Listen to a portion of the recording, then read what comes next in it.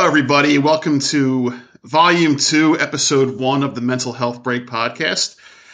I am your host, Tom Holzerman, or TH, if you will. For those who found me through the newsletter, thank you for subscribing, and welcome to the return of the podcast. For those who haven't, head on over to tholzerman.substack.com for a newsletter 3 times weekly on a good week. Sent right to your inbox.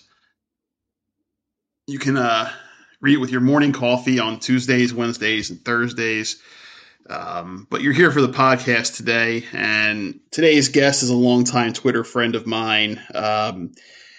He is a long-suffering fan of the University of Indiana and the Indianapolis Colts and other teams from the great state of Indiana, contractually obligated to call it the great state of Indiana for threat of invasion and assimilation.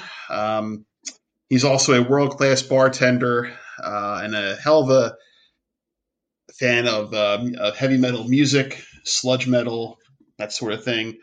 Please welcome to the show, Adam Schick. Adam, how you doing? Whoop, whoop. Oh, I'm doing great. I regret to inform you that you have already opened yourself up to Twitter attacks because it is actually Indiana University and not the University of Indiana.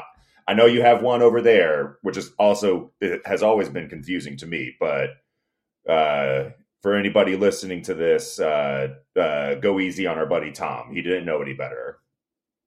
Pennsylvania, the only place in the country where you can visit Indiana, California, and Wyoming, not the state. Uh-huh. So now I'm expecting Bob Knight to pop in through my apartment door and throw a chair at me. Right, so. Yeah. Now, he's not moving too well these days, so I think you're safe from him. All right, so it'll be Tom Crean. Yeah, Tom Crean, yeah. Yeah, doing great. It's nice to hear your voice. It's nice to be here. Thank you for having me. Oh, no problem. Yeah. For those who don't know, podcast had to go on hiatus because the computer I was using was kind of a shitty little Chromebook. You know, I mean, it's nice if you want to browse the internet, but I found out quite soon that using it to record a podcast was just a little difficult. Mm-hmm. And so I finally replaced it with this nicer model with a hell of a lot more RAM. And actually runs Windows, so I don't have to run Linux just so I can do editing software. Yeah, I was on a Chromebook back in my beer rep days, and yes, very limited, especially when it comes to writing reports and all your administrative work. But hard to beat the price sometimes, you know? Yeah. I mean, if you just browse on the internet, you know, you kind of have to watch what you're doing. You can't really have too many Chrome tabs open at the same time. Yeah. Does everybody know that we're going to be talking strictly about Chromebooks today? No.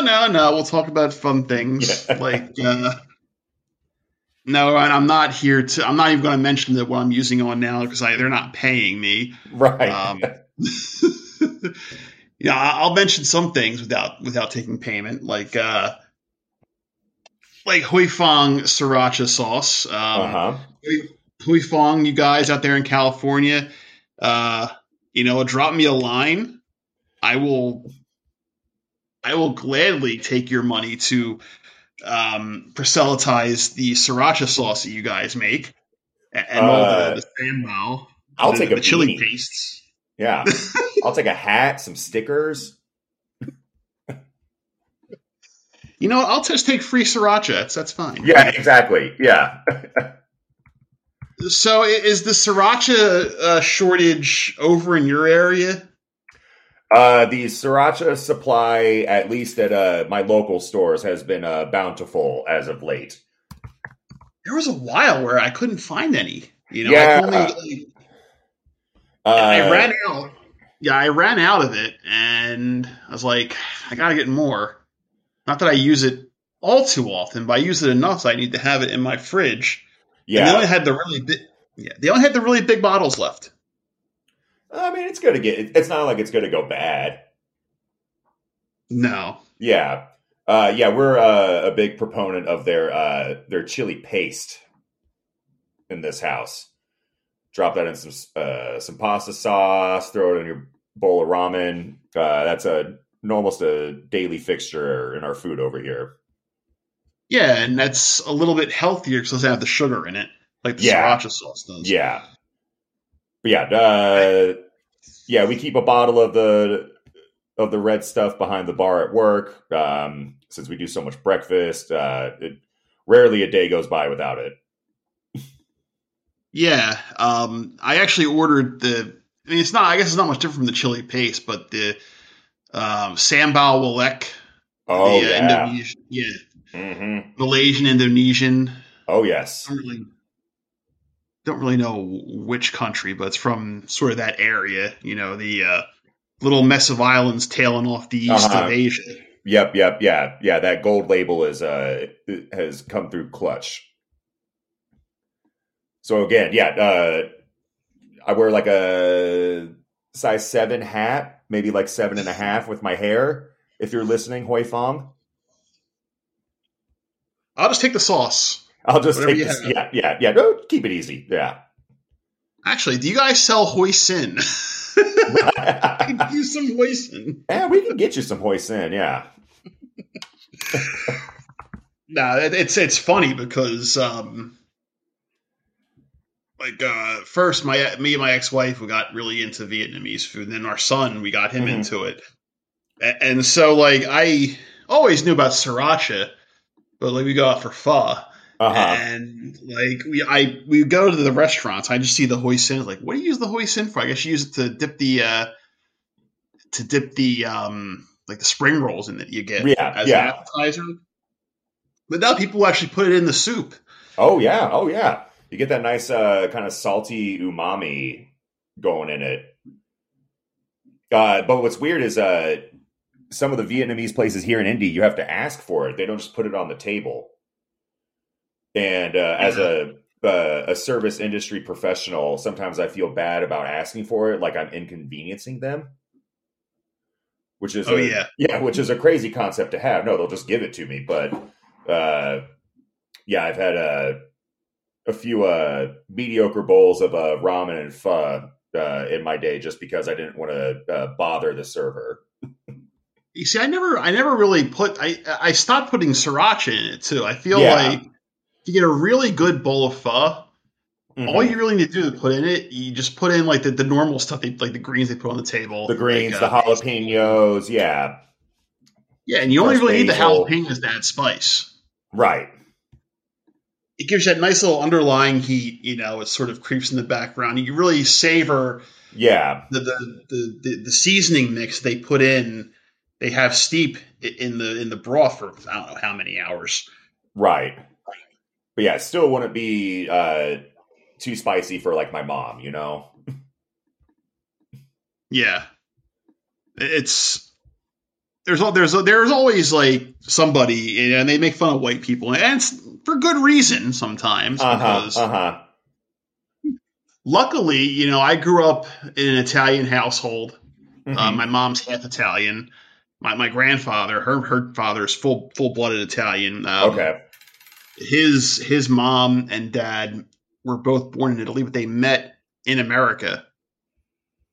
One of them was from the north, one was from the south. I Uh huh. forget which one's which. And I feel like if I ask him, he'll take like 15 minutes because he's in his 90s. Uh He huh. hasn't had good hearing for years. Of course. Yeah. So it's like talking to him is like you kind of have to use your outside voice to talk to him. Uh huh. Yeah. We've my dad just turned 74, and it's we thought he's had bad hearing for years, which we were kind of concerned about because both his parents were deaf. And Oh. it turns out he's just ignoring us. Yeah, I've noticed this little thing he'll do if I'm visiting my parents and my mom's like talking to him about something, and then there'll be a pause, and she'll ask, "Did you hear me?" And he'll say no, and then he'll look at me and he'll wink. God. Yeah, Oh, Fred. that's Yeah, Fred has big dad energy. that's not passive aggression. That's just mischief. Yes, yes. I guess you gotta get up into Minnesota for the Midwestern passive aggression. Oh Uh, yes. Oh yeah. Definitely a thing up there. You get like shades of it in like Milwaukee. Uh, but yeah, that full on like Protestant, almost like the Southern, bless your heart kind of going on. Yeah. so now that we're talking about the Midwest, let's open up a real powder keg. Okay. What do you consider the extent of the Midwest? Ooh, The okay. boundaries, so to speak. Okay. So I was actually born in Kansas City, but we moved to Bloomington when I was about 3. So I grew up in So Bloomington, basically, Indiana. you're basically have always lived in an NCAA headquarters city. Yes, pretty much. Yeah. And now that I'm in Indianapolis, yeah, it's just a few miles from our house.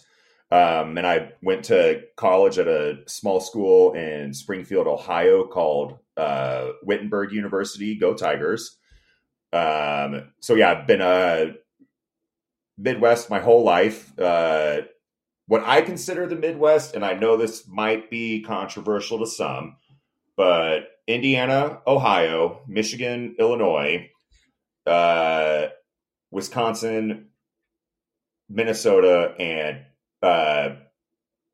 up until like central Pennsylvania.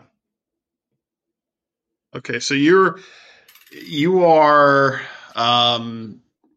Big Ten up to the expansion into Penn State. Yes, absolutely. Yeah. Yeah, I'm a firm believer that St. Louis is the gateway. The arch itself is called the gateway to the West. But yeah, so I'm a firm believer that St. Louis is the start of the Plains states. And So Iowa Plains or Midwest. I know they're sort of yeah, I'll count Iowa.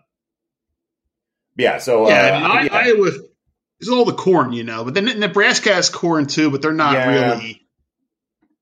yeah, they're not one of us. No, Yeah, they're. I think maybe that's why Nebraska hasn't fit in the Big Ten. Mm-hmm. It Their has. last good year was the Big 12 year with Dominican Sue, and Mm-hmm. the one extra second they just gave Texas the Big 12 title. Yes, yeah, yeah. So I guess I'm a Big Ten perfectionist almost. That the Midwest was defined once they accepted Penn State, and then it was set in stone. I mean, I haven't been to state college. All the time I've lived in Pennsylvania, I've never really been to Really? state Oh college. man, No. I've one of my best friends from college lives in Rhode Island, and he got married last summer. And I had enough time off saved from work that I actually drove out there, and I stayed overnight in State College. It was one of the worst drives of my life. From the second I left my apartment here in Indy to the time I got to State College, it was blinding, blistering rain. It should have taken me about 7.5 to 8 hours, and it took me almost 12, which is kind of scary going, around the turnpike and everything. But yeah, got to my hotel, had some dinner, had a beer, woke up, and the rain had passed, and it was just this most picturesque little, I mean, not little, but Midwestern college town. Had a great breakfast, walked around campus, and then about 15 minutes after I got back on the road to finish my day, I drove right back into the ass end of that storm, all the way from State College to Newport, Rhode Island. Ooh. So yeah, so for 2 days, the 12 hours I spent in State College was delightful. And I was a Penn State fan up until Mm-hmm. Sandusky happened. Yeah, So sort yeah, of, but yeah. I mean, I've been around this mostly in the east part of the state. yeah, I yeah. spent a lot of time in Lancaster. Okay, Usually on day trips. That's nice. And I've been yeah. to Pittsburgh and Scranton. I spent some time in the the northern tier of the state, which is Uh-huh. just dreadful. Did you know some places that they reference in The Office are real? Oh yeah, Yeah, I had no idea. As I'm like driving through Scranton, and it's signs for the Steamtown Mall and everything. I guess I was 32 at the time. It blew my mind. yeah. Scranton is a real Yeah, place, guys. Scranton is a real place. Yeah. Um, nah, but yeah, I mean, I just to sort of piggyback on your driving story. Mhm. I was on Interstate 80 coming home from a job in Pennsylvania, and I sort of drove into a blizzard, so that wasn't Oof. fun. But Yeah. that is not nearly the worst driving story I've had, and it actually wasn't Pennsylvania. Mhm. This year I was driving to Kentucky for work to Uh-huh. Lexington. So I had to go through West Virginia, which, I've been through West Virginia before. I went to Morgantown like a couple of weeks before that. And, Uh-huh. Morgantown's nice little college town. So if you want to talk about college towns, Yeah, I was only yeah. really there on business. I was actually teaching a class at a convention for my industry, which was nice. Um, and so I went past Morgantown, and as soon as I got south of where I was staying of the hotel where I stayed at the couple weeks prior, which is I forget which little bumble scum suburb Mhm. exurb Mhm. it was. It started Mhm. pouring rain, and once you get south of Morgantown, it's I-79 Oh, yes. Very is familiar. it is just mountain road, Yep. Uh-huh. and yeah, I was scared out of my mind. Oh, yeah. On that drive to Rhode Island, I had a panic attack because there's no lights on those like mountain roads. Oh no, no. Yeah, yeah, and it's just blinding rain, and then you have semis that are having no problems with the rain, blowing by at 80 when I'm going 30. And so, like, I finally crossed the border into New York and stopped at a gas station. And Tom, I'm not kidding, I cried. I was so Oh, scared. The rain oh was that no. bad on those roads. Yeah, And I believe that. yeah, I can empathize with that. But you had the opposite problem with the semis. Because anytime I go on the turnpike, uh huh, um, heading out to Pittsburgh, coming back, and that's going to end soon, just because I found a new job, sort of yeah. lets me stay Oh, home more. congrats on that web. Yeah, Thank you. yeah. But I don't name specifics. I don't want Of course, get in of trouble. course. Yeah, I'll be a homebody now for good. good for But you. going Yeah. out, like I'm driving, and the first time I drove out to Pittsburgh, I left from my home office in Vineland, New Jersey, which Hmm. is halfway between the Delaware and Sea Isle City, Wildwood in New Jersey, the shore. Okay. Yeah. So I had to leave from there, and this was like at 2 o'clock in the afternoon. So I was leaving from there, and so I was driving the turnpike like around the tunnels at like night. Hmm. This was like a year ago, so it was like still it got dark early, Yeah. and Yeah. I'm trying to like the speed limit's 70 on the turnpike, Yeah. and so you don't go the speed limit unless it's like pouring rain on Of a course. highway, Yeah. And I'm just like I'm trying to go to nice speed. I don't go too far. I don't want to tempt fate, Of so I was course. going Yeah. 75, and it's just like if you get into like I think of trucks, Hmm. and during the daytime it's all right because you can see, but when it gets night out, and like you said, there's no lights on these Yeah. turnpike roads. There's no street lights or highway lights or anything. You'll be lucky if they have like the little reflector strips on the side. Yeah, Yeah. so it's just like you gotta slow it down, and then like it's not the worst problem to have, but it's just like I'm so bored. Like I want to Uh go, huh. and it's like maybe you're doing you a favor. You should slow down. You really Right. should slow down a little But I bit. didn't ask for the favor though. That's the thing. Yeah. Yeah. And then there's my dad. Not to bring Fred up again, but my older sister, she lives out near Virginia Beach, and we'd go to her house for Thanksgiving. They'd pick me up in Indy, and we'd cut across Ohio down to West Virginia, and he would always refuse to stop for gas before getting on the West Virginia Turnpike. And there would be times where we were, 2 to 3 miles to empty before we got off the turnpike and found a gas station that was suitable for him. Ooh. Yeah. And so I'm in the back seat with my mom in the front, my dad driving, and I'm white knuckling the chairs, being like, we're going to get stuck here. We're just going to live on the West Virginia Turnpike now. Oh no. Yeah. That's the worst. And then he would get mad if you asked to stop. Yeah. Does he just have not have a thing about stopping in West Virginia? He's big on trying to find the cheaper gas station, which I did explain to him one time that if a gas station has gas for 2 cents less than the previous one, how many gallons you'd have to buy to make $1 worth of difference. And he gave me the silent treatment for the rest of that day. It usually get into 30 or 50 cents. Yeah. To really put the dent in the wallet. Yeah. That just sort of puts it in it's so funny what people consider expensive and what they don't. Right. In Philly, it's sort of we're sort of hovering around $3.50.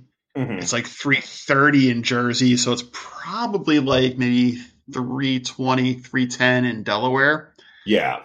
I had to go to South Padre for work last month. Uh-huh. And, Texas, big yeehaw state. I had to rent a car and, drive by the gas station, it's $2.70, $2.60, $2.50. And it's and they probably are bitching about this down there. Right. Yeah. I would kill to be able to pay $2.50 a gallon for gas at this point. Lord, I know. I can't remember the last time it was under $2.50 here. Yeah, that's just us and sort of these white bread states, think about California. Oh Lord, no, thank you. And thankfully, my partner Jess and I, we both live within walking distance of our works, so it's not like I'm buying. I think the last tank of gas I bought was before Christmas, and I've probably put 10 miles on my car since then. Yeah. That's the way to go, And it's delightful. So, you said you mentioned your work, and you have a restaurant. Yes. So I work at it's a little a coffee shop and lunch spot called Gold Leaf. It's been open for almost 3 years now. It's a husband and wife that own it. She's our executive chef. She's a classically trained chef. She is phenomenal at what she does. And then and her name's Christine Bachman. And then her husband, John Christian, kind of runs the operations side. But we also have a bar, which is what I was kind of hired to oversee. So we have some good beer, some really good wines. And then I've been in charge of a cocktail menu as well. Okay, so let's talk about the food first. Yeah. You go hog wild in your passion. You say classically trained. Did she train in New York, or are we talking Paris? She trained in New York, and then she worked at restaurants in Seattle, as well as New York before they came back to Indy. He's worked in restaurants before. Our menu itself is very simple, because they tried to open in April of 2020. Oh. And the original idea for the restaurant was going to be small plates, tapas, wine, small little dinner events. And then they quickly had to pivot because of the shutdown. And in Indiana, restaurants at least could still do carry out. So they pivoted to doing like full service coffee and then like small little breakfast and lunch items. Because we do have our neighborhood is pretty walkable, and there are a lot of young professionals who were working from home, but probably wanted something besides, their normal eggs every day. And they had a safe place to go and get a breakfast burrito, a breakfast sandwich, a lot of vegetarian options, and their coffee to take back home. So they kind of pushed the original idea aside, and now I know I'm biased, but I think we're probably the best and one of the most beloved and supported like coffee shops our city has. And now in this past year, they've started to branch out and do more stuff during the evenings. So like the second Thursday of every month, we're open until about 8 or 9, and she makes dinner for the customer. So she's starting to be able to cook, things that she's used to cooking again. And like Fridays, we stay open a little later and have like pop-ups with local artists and vendors. And then on Monday nights, we stay open late and we do like a specialty hot dog dinner. And and it's funny that that's our like most popular evening, because the other 2 bars like immediately around us are closed on Mondays. So all those regulars come over to us. They have dinner, they have drinks. I think last night we were there until like 2 a.m. drinking and partying. So it's the shop itself is really a jack of all trades, but it's a really fun little space. It's the hours for myself are great now that I'm not bartending late at night anymore. And it's a place that really lets like our front and our back of house get creative and express themselves through their food and drink creations. And we heavily support like local breweries with what we have on draft. We work with a lot of local food vendors as well and local farms for our produce. It's really just a great little spot to be at. Sounds like it. Yeah, it's delightful. So what is her specialty? Like what's her wheelhouse? Is it the Spanish? French and Italian. Okay. Yeah, the classics. So French and French's little brother. Yes. Yeah. French and French's boot. But yeah, she did so these Thursday nights, the first one that we did, which was last month, she did like her recipe of lasagna. And Italian food is such classic and kind of simple flavors. But I'll tell you, that was the best lasagna I will probably ever have in my life. Yeah, So- lasagna is in my wheelhouse. Things I like to eat. Always has been. So. Oh yeah, for sure. I think that's sort of like the thing that everyone thinks of as the building block for restaurant food. Yeah. And if you can pull off a good lasagna, that's a good tell-all that you can pull off a lot of other things too. Yeah. So you talk about the food and everything, and going through the you talk about coffee, and I've never been able to make a good cup of coffee at home. Like I make a decent cup of coffee. Yeah. So I make a decent cup of coffee at home, and then and not that if I made it for people during the holiday, oh, this is good, and yeah, thank you. I'd rather have Dunkin' or Wawa. Yeah. It's I'm a big fan of gas station coffee, or like the coffee at like a Jiffy Lube, Yeah. Maybe it's just is this a subtle dig at Wawa? I've never been to a Wawa. I've been to a Sheetz, but I've not been to a Wawa. I'm not going to ignite that war right here. Yeah. Yes, Wawa's coming to Indiana. I saw that. I think they're going to Fishers, which is one of the northern suburbs of Indianapolis. So I don't really go up there. I like to say if I have to go north of 86th Street, I'm just going to drive to Chicago because there's better things up there for me than on that side of our town. Yeah. Yeah, Chicago is one of my places I need to get to. Oh, But Chicago's great. having a good coffee shop, Hmm. whether it's just Wawa or Dunkin', and I actually am one of the few people who will stand by Dunkin' coffee. Hmm. Um, People outside of New England, of course. Of course, yeah. They actually I have just to have one opened. thing in Yeah, yeah, they actually I have to just have one opened thing a in common with Dunkin' here. Boston. Yeah, yeah, that's one of the safer bets. It's better than being a Celtics fan or a Oh Pats fan. God, Yeah, no, being a Pats fan is probably better than being a Celtics fan at this point. That's yeah. I don't know. Being a Colts fan and a Pacers fan, it's rough on both ends. But you do have the Larry Bird, so it's like This is Larry true. Bird connection. He is one of us. Notorious asshole Larry Bird. You kind of gotta be an asshole if you're gonna play, if you're gonna be famous.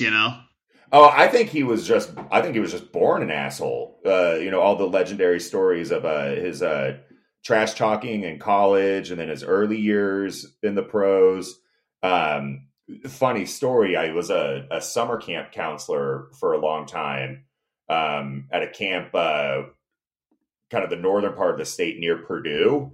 And one year, his daughter was a camper, and it was a pickup day, and our bosses had been like, "Hey, it's pickup day. Don't make Larry feel weird." And so the car rolls up. It's some a large BMW or Mercedes or something, and the driver gets out to go pick up the daughter's bags to load the car up, and we're just hoping and praying he'll even just like roll the window down to just wave at us. And but the windows were tinted, but they were uh lightly tinted enough that we could still see him flip us off. Uh-huh. Yep, Oh, that's Larry. Larry Legend for you. Uh, at that point, he was probably doing it because he probably figured you wanted to see that rather Oh than a yeah. wave. Oh yeah. Oh yeah. I'll take the memory. But he had a nice asshole rival in Michael Jordan, at least later career. Yes, that's true. Yeah. And I don't know how much of an asshole Magic was, but I think Magic was a bit of a goofball. it seems like if his Twitter Yeah. personality was anything. Oh, But man. The way that man loves his Twitter. he loves, uh, oh, Magic. Yeah, oh, Magic. Magic, who is now down to one singular aide. Yeah, yeah, yeah. Hey, well, money gets you a lot. Yeah, hey, you know what? At least if it proves that money can cure age, Yeah, yeah. Turns out we did more find power it. to him. Exactly. Yeah. At least we Yeah. know it can be managed or cured or whatever, which is kind Right. of for when certain things happen. But I'm not going to talk about those certain things right now. Right. Yes. Might get me in trouble. Yeah. Uh, Um. So anyway, coffee's a nice thing to drink, but yeah. also beer, and wine, and liquor are Hmm. nice things Hmm. to drink. So that's your passion. Yes. Yeah. So I guess the burning question I have is, there are beer is just like anything else. There are trending topics and Hmm. there's things that are in, things that are out. As someone who works behind the bar and actually, I assume, is involved in purchasing Uh, product. Yeah, I have done purchasing before. At my current spot, our owner he handles that, but I do help him kind of curate the tap list. But I have done purchasing before. Right. So, I mean, that's the sort of thing. You're sort of involved in, selection. So what's the trend now? I mean, I know people still like to sort of say her IPAs, but like as Mhm. someone who's seeing what people buy, what are the things that are sort of hot right now? Yeah, I mean, IPA is still the bread and butter. Um, you know, when I started working in the brewing industry, which was like 7 years ago, I worked for a brewery that didn't make an IPA for the longest time. We had a brewer who specialized in doing wild fermented ales, so sours, cool barrel aged stuff, funky Berliner Weisses, and we just didn't do an IPA. And finally, we had to Barley convince. wines too. Yeah, we did some barley wines. Yeah, which that barley wines are very, very niche still to this day. But we had to convince them, if we're gonna be distributing, we have to have an IPA on the shelf because that's what the majority of people are going to pick up. So it's still very IPA heavy. Um, it has been nice seeing an uptick in breweries, at least around here, of people doing some more traditional, like German styles, especially lagers and pilsners. Um, but it is still a very heavy IPA market. The people that are going to drink the cheap beer are going to drink the cheap beer. I mean, I think the two beers that we sell the most of um, is a New England hazy IPA from a great brewery here in town called Googman House, and then we also sell Narragansetts in cans. Oh, Yeah, and that's about I what love that's what. Narragansett. Oh, I'm having a Narragansett right now. I was bummed. I went on my beer run, and Uh-huh. it was just beer, but it was also the liquor I bought too, and some of the wines. But Yeah. they didn't have any Narragansett, and it was Oh sort of man. like that was like my go-to cheapie. Yeah, and it They is had cheap. It Modelo, is so it was cheap. good. A 6 pack here at our local store is like $4.50. Oh, Yeah. Uh huh. that's cheaper. That's cheaper Yeah. than in Delaware, where I Yeah. go. But yeah, even in working for previous breweries over the past few years, people love uh, the hazy IPAs. People have started to trend a little away from the traditional IPAs, the malty, bitter forward ones like the Two Hearteds, which Two Hearted is still a phenomenal beer, but people want something that's probably a little easier sipping. Um, Nobody's really selling or making, brown ales anymore, or ambers or red ales. People have really gotten away from malty, bitter, traditional styles and want something that's a little easier to drink, easier to share with other people. Or they're just drinking, Narragansetts or hams. Yeah, Yeah. never had hams. I mean, it is a cheap lager. It is perfectly fine. Yeah, I've been really getting into pilsners and Mhm. Mexican lagers lately. Oh So, yeah, uh-huh. Yeah, you said your spot didn't but have Modelo. they have Modelo, and I Okay, they have have that Modelo. in my Okay, fridge. They had Modelo. Like I was getting really big into sours for a uh-huh. while. I still am. I feel like IPAs, like when they're done right. And I'm not talking about the hazy ones. I think the hazy ones, by and large, are excellent Yeah, across the board, like the New England style. yeah, Like if it looks like a fruit juice or an egg wash, I want it. yeah. I'm at least gonna try it. Um, yeah, and there is still a very large subset of dedicated craft beer drinkers who do go out and still collect the sours, the barrel aged stouts. Like Three Floyds, the famous brewery here in Indiana, they still do their Dark Lord Day where they release, their famous barrel aged stout. But in terms of what people are buying off the shelves, when they're hitting the liquor store on their way home, yeah, it's IPAs still through and through. Yeah. And I think those can still be like I think they get a bad rap because when they're done really well, it's like they're refreshing. Yeah, yeah, And you get them really cold. They're like a beer that you can drink cold. Not all of them. There are not every sort of beer you can drink, put it in the fridge, and it'll taste the best. right. But an IPA, like if it's really like crisp and cold, like a summer day type of beer, Hmm. and it hits you in front with the floral notes rather than with the bitterness, Yeah. with the hop, and like it's floral forward, and it just feels refreshing. But I Hmm. feel like with given how popular it is, people just throw the hops in, and it gets really there's no art to it. It's like you have to sort of Yeah. pick them out, and that's why I Well, sort of gravitated towards sours and pilsners and the Belgians because they're a lot harder to fuck up. I mean, yeah. For the most part, there's definitely a group of consumers that will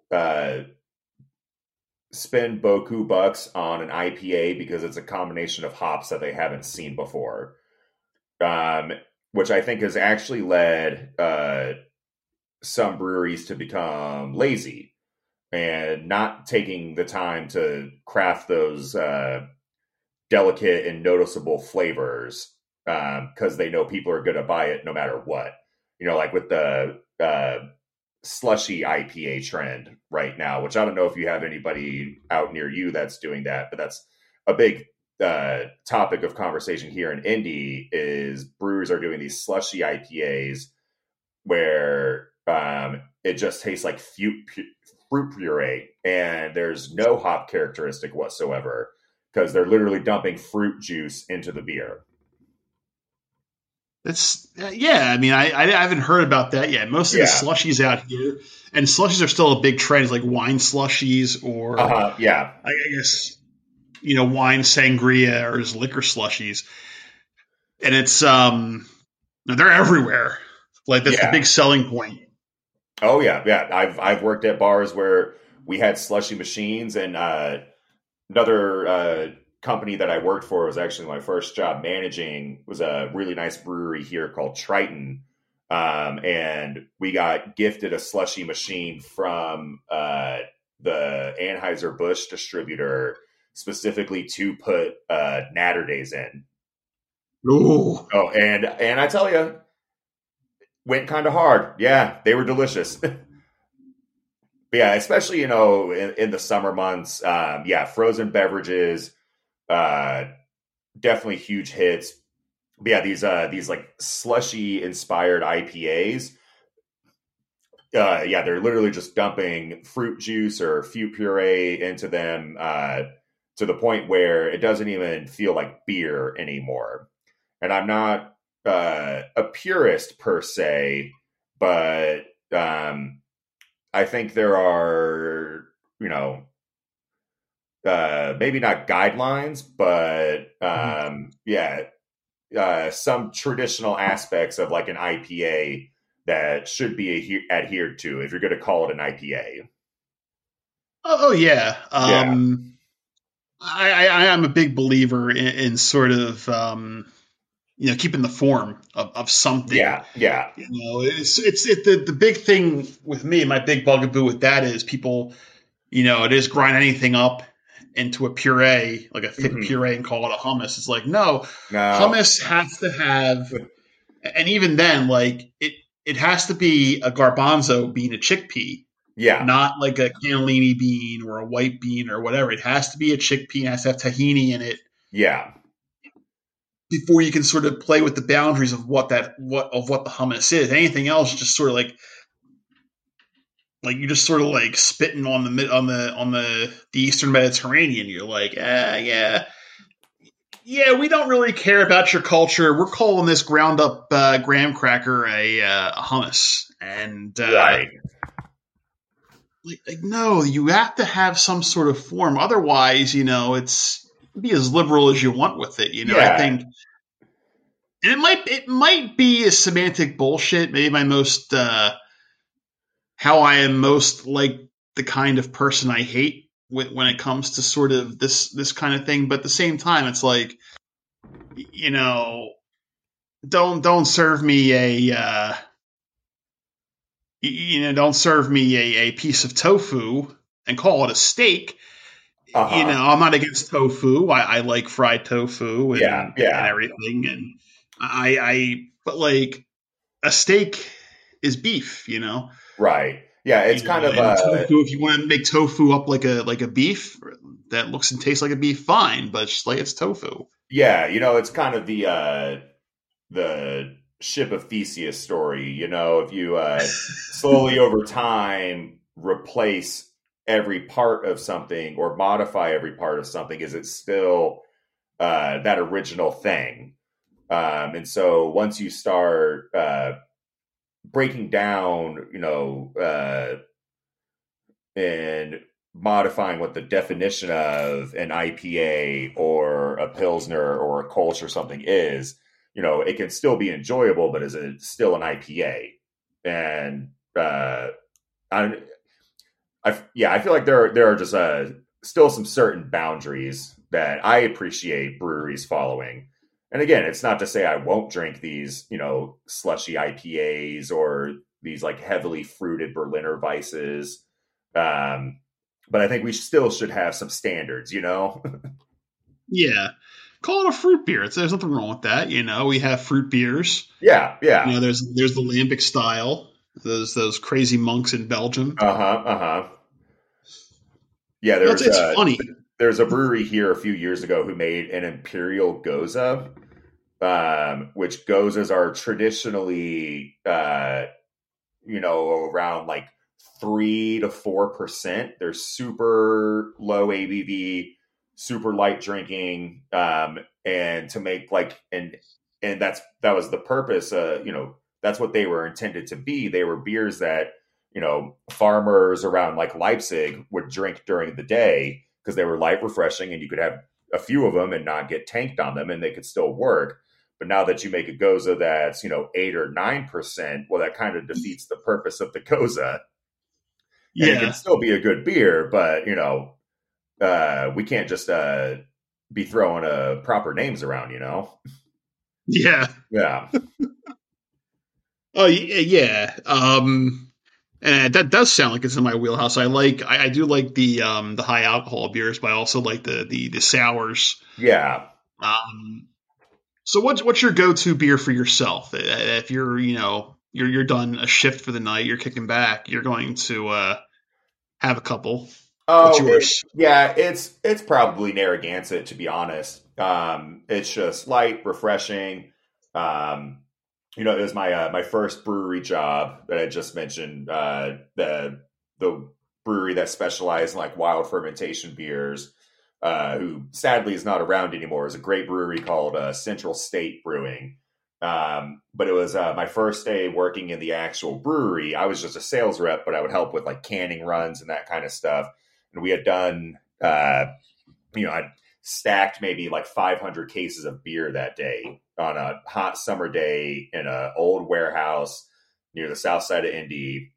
And I get home, and I was a big craft beer fan at that time. And I open up my fridge, and I just have these bombers of like Imperial IPAs.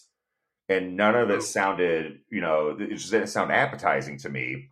And that's when I learned that pretty much everybody that works in the brewing industry has a light beer of choice. So for a yeah, while, it was High Life, especially High Life Long Neck. But now it's Narragansett. There are some beers that I do still go out and seek. Three Floyds has an Imperial IPA called Arctic Panzerwolf. That that just sounds intense. their beer names are pretty rad. This is the brewery who, for their annual beer release of Dark Lord a few years ago, had High on Fire play a concert there. Yeah, so it's they're about as metal as breweries go. But yeah, Arctic Panzerwolf is a nice like 9% IPA with a little bit of like white grape zest to it.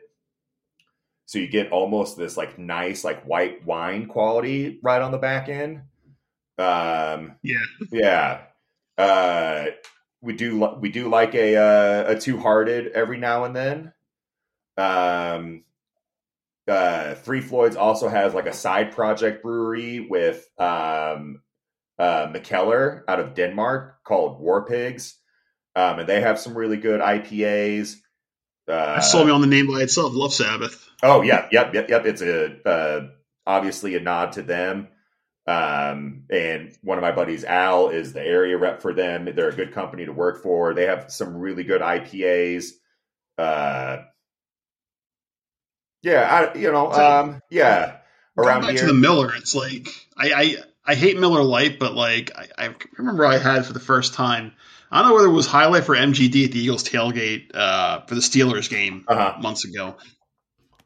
It was really, really, really good, and I was like 3/4 shot in the ass by then. Yeah, that was a good time. Even though my phone died, my brother had to come pick me up.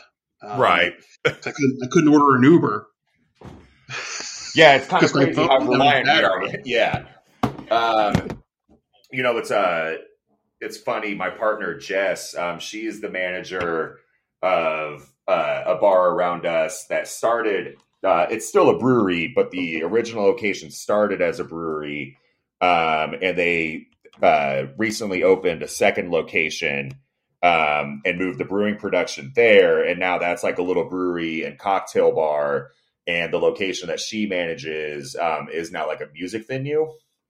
Their head brewer, Tara, the place is called Black Circle, if anybody finds themselves in Indy.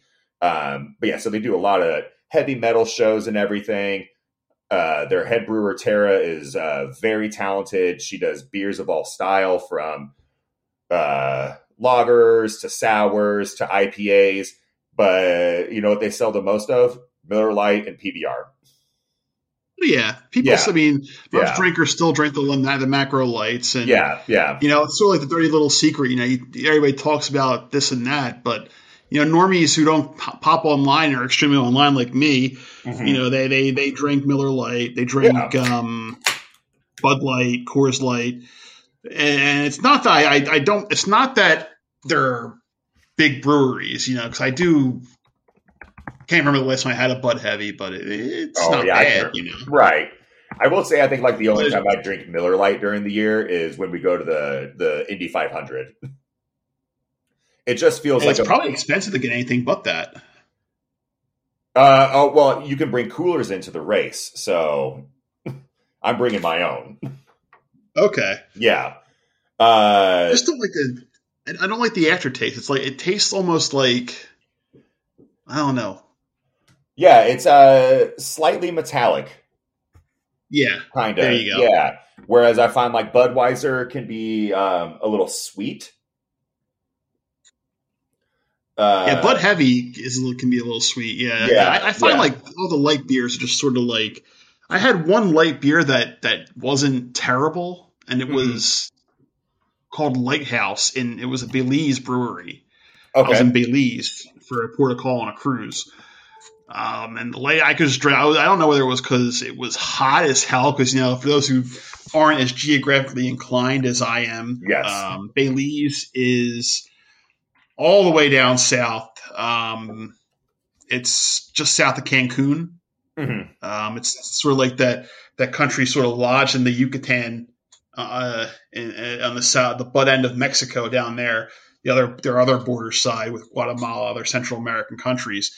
So it was pretty hot in the summertime. Right.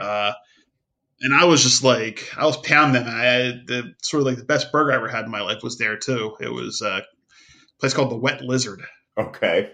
It was like a little shitty little burger, but it was so good. I keep thinking about that every once in a while.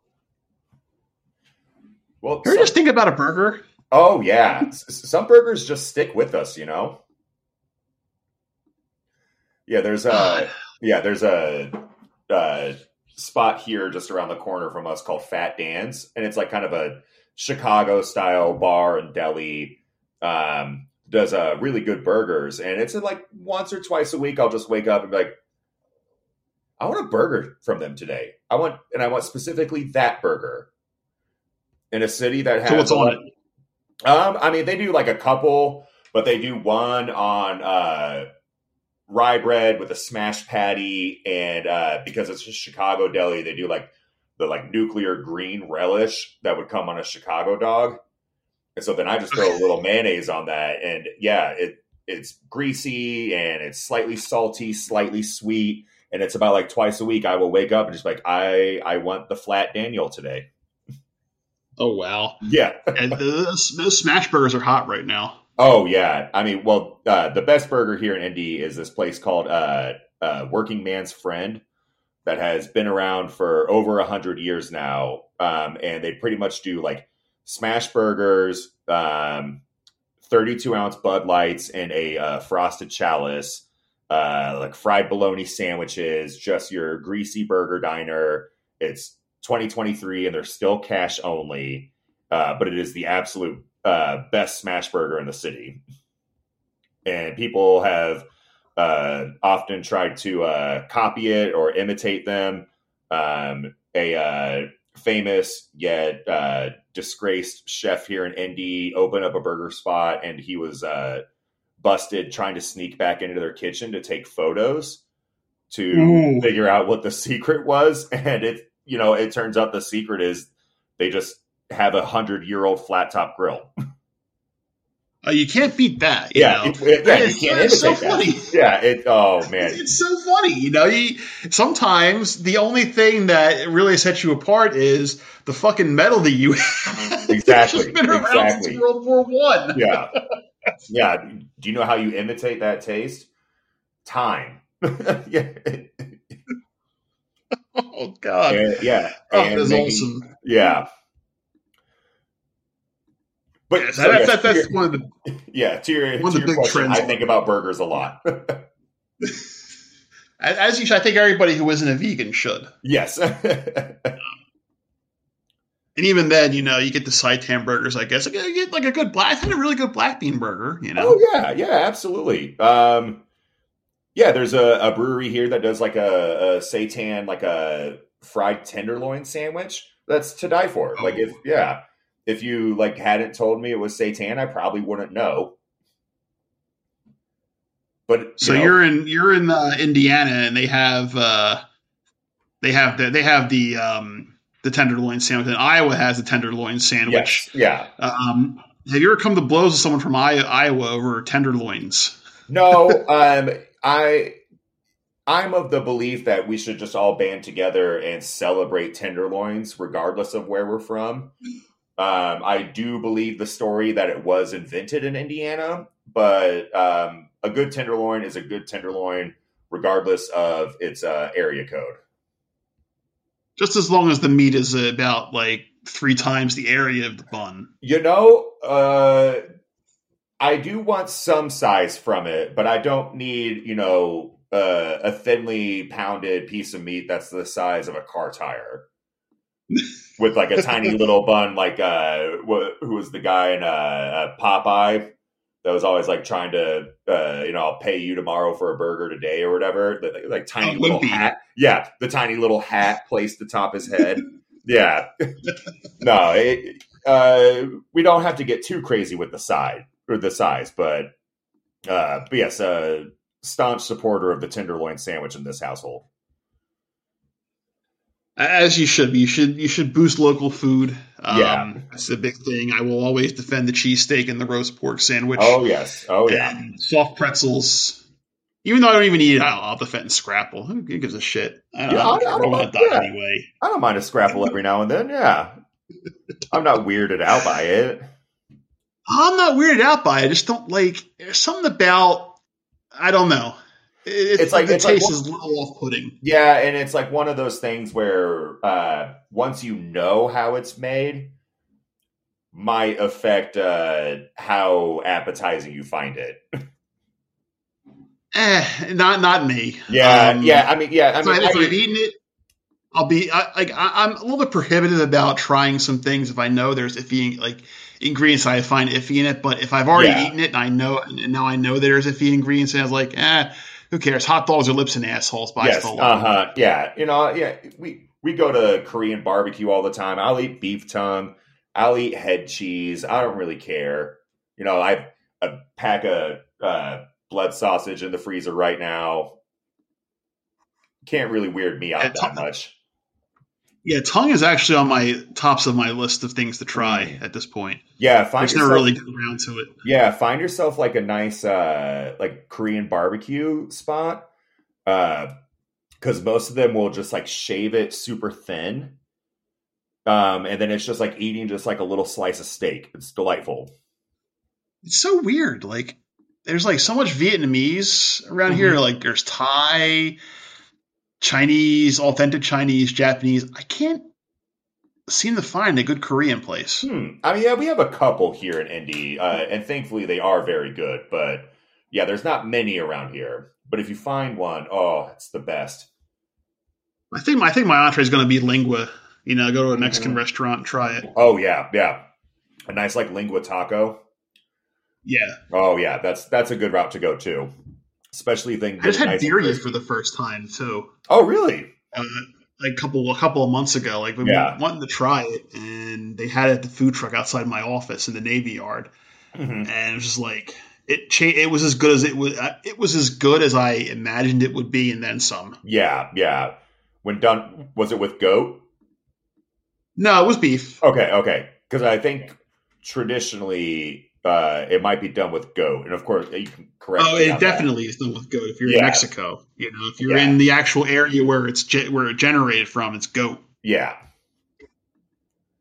No, But yeah, we're pussies in America. yeah. But no, yeah. Birria has been really popular here in Indy lately. So it's like New York style pizza. There's like a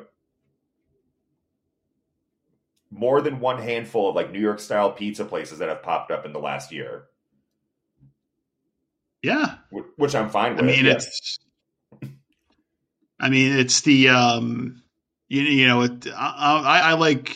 close to it. We're in the pizza belt. yeah, But I keep referencing that Gawker article before Gawker was gutted by Hulk Hogan and Peter Thiel. right, yeah.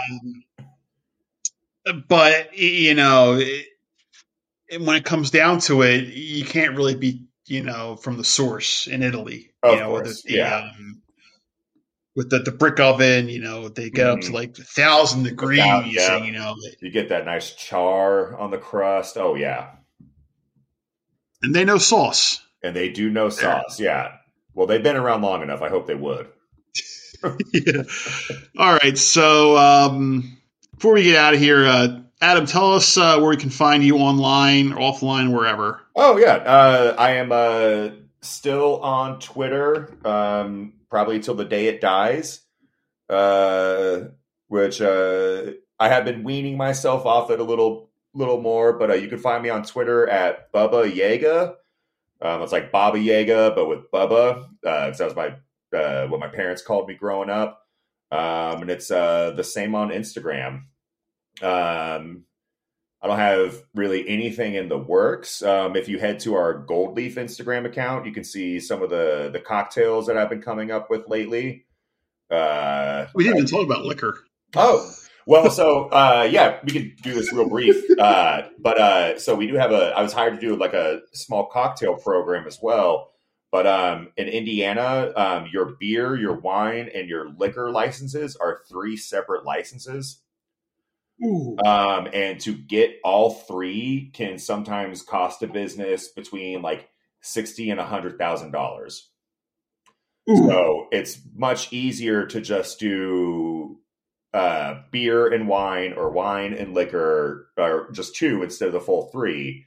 So we have beer and wine, really great wine selections from some really nice small uh, Italian and French vintners. And then our cocktail menu is majority sake based because sake is classified as a wine, which has been really fun and challenging to me. I was just telling my partner Jess the other night that it's not. This is the first cocktail program that I've oversaw, and to have to stay in that very narrow window with this one base ingredient has helped me out a lot. So we have like a kind of like a sake based Manhattan. I figured out a riff on a gin fizz. I've been playing around with different like wine based amaros and vermouths to come up with some cool like fruit infused spirits. So I have like a riff on a French 75 that I use a Capoletti in, which is kind of like Campari or Aperol, but I infuse that with strawberries. So it's small, but it's mighty. People like it, and and I do want to thank my bosses because they've given me like that enough freedom and space to figure it all out on my own. And it's the first time that I've worked for some place that has really given me that kind of freedom. That's cool. Yeah. So you can head to it's just Goldleaf, GOLDLEAF on Instagram. See some of our cocktail creations or my own personal account, Bubba Yaga. That's where you can find me. I don't have much else in the works right now. My partner is a very talented artist, and we decided in the new year we're going to try to get back into art. I used to be a writer, so I've been trying to like write more, and hopefully in the next few months I'll start putting some stuff out for people to read. Awesome. Yeah. Well, you've been a great return guest. Thanks for coming on. Absolutely. Thank you so much for having me. No problem. Yeah. And thank everybody for listening. Again, if you didn't find me through the newsletter, head on over to tholzerman.substack.com, subscribe, hit that subscribe button, smash it if you will. We don't care if you break the subscribe button because it'll just be for you. It's the internet. They'll replace it. They have and more. You get some, you'll get good reading, good podcasts right in your inbox.